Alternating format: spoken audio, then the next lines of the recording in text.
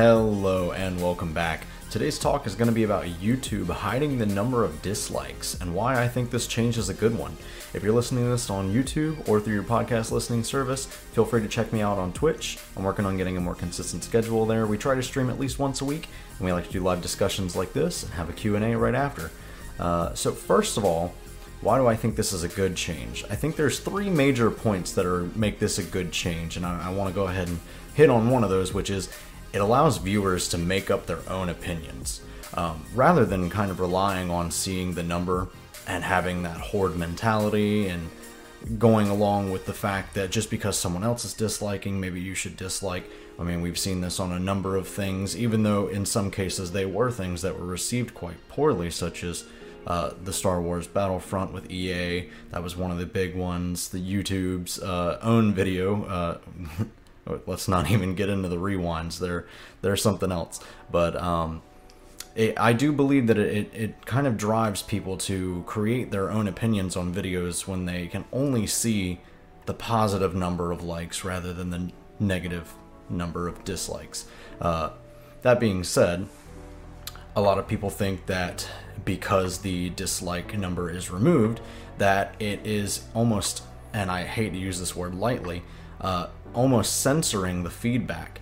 Feedback can and still will be given, whether in the comments or on another platform on Twitter, and it's not like you can't still dislike the video, you just won't see the number go up. You won't see a tick and a sort of validation from it, but the content creator can still find and see those number of dislikes within YouTube Studio. So it is very much still visible to the creator. You still have your vocal kind of vote on whether or not you believe it is a good or not good piece of content. And I believe that, regardless, feedback will still be given.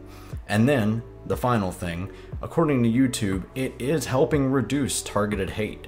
That hate can be things like massive dislikes just randomly, or maybe someone has recently been part of cancel culture and their streams or their YouTube videos are being harped on and kind of attacked in a sense of like mass dislikes, thinking that maybe that would harm their channel in some way, or kind of switch up the algorithm for them.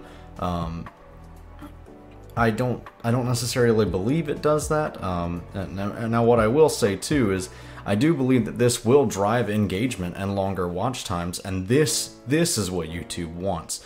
They are a video streaming platform, and watch time is one of their metrics. This is a metric that they track for creators. Average watch time is an extremely important data piece for them. YouTube is a business. They need good data, and they need you to keep watching, which is why they remove anything that would make you click off of the video. So we can see here actually, earlier in 2021, YouTube experimented with making the public dislike count private to see if it would help reduce dislikes across the platform. And after analysis conducted in July of this year, we did see a reduction.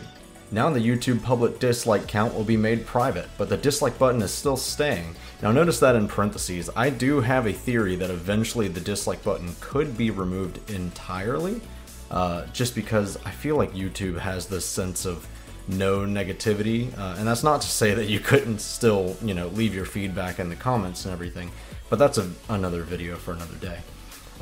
Viewers can still dislike the videos, and that action will be used to tune their personal recommendations, but viewers won't be able to see the dislike count. Only creators will see it in YouTube Studio, which is kind of something we were touching on earlier.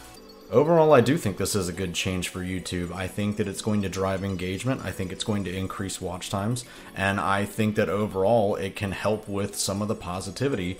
As always, thank you for listening. Don't be afraid to tell me in the comments what you think about the talk. And if you are listening on a podcast streaming platform, please feel free to leave a review. Don't forget to like, share, and subscribe.